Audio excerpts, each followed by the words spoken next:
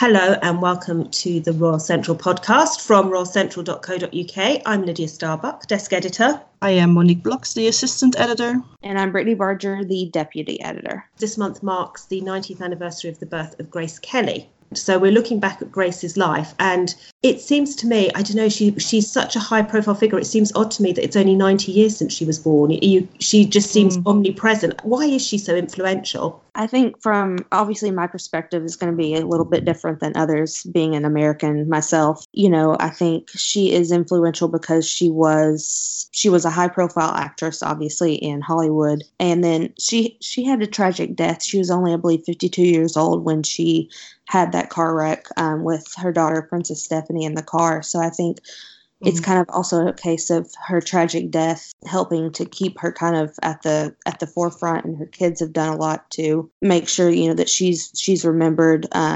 She has the Princess Grace Foundation that's in Monaco, but also here in the U.S. that focuses on acting and singing and everything, which were her passions. So I think her role in Hollywood has really helped to put her at the forefront for so many years. And then, obviously through that foundation, she continues to support up and coming actresses and actors. So I think from my perspective, that's why she's so popular. And on the site through November, we're looking at lots of different aspects of her life, from the wedding to her style to the causes that she supported.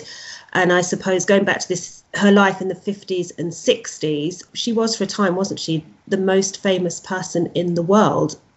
It's easy to forget that Monaco is tiny, and the principality was well known beforehand, but she and Renier really put it on the map. And really, made it a place where people wanted to come to. And like you said, she was the most famous person in the world.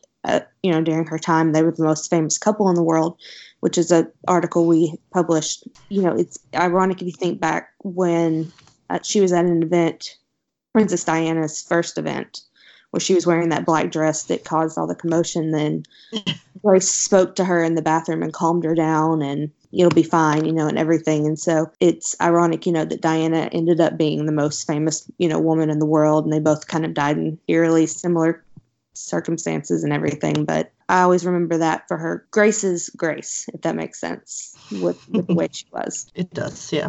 And Mo, looking back at Monaco, because this is another thing we're going to feature on the site over November, the princesses consort.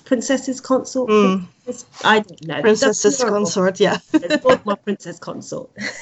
Yeah. In Monaco, they seem to be much stronger and more influential figures than the sovereign princes who have reigned. And maybe Grace and Renier were different because they were more of a partnership. But when you look back at some of the women who have ended up married to the sovereign prince, they've really had to take control. And they're fascinating figures, and to me, much more interesting than the sometimes weedy men that they've ended up married to. Yeah, definitely. We've had some interesting princesses there, and also quite rich princesses at that, and they've really helped put Monaco on the map. Also, it makes a lot of money from casinos and gambling, and that was also because of one of its princesses. She really pushed for that. I think without their wealth and influence, Monaco wouldn't be what it is today. So they've definitely had some help there, the princes.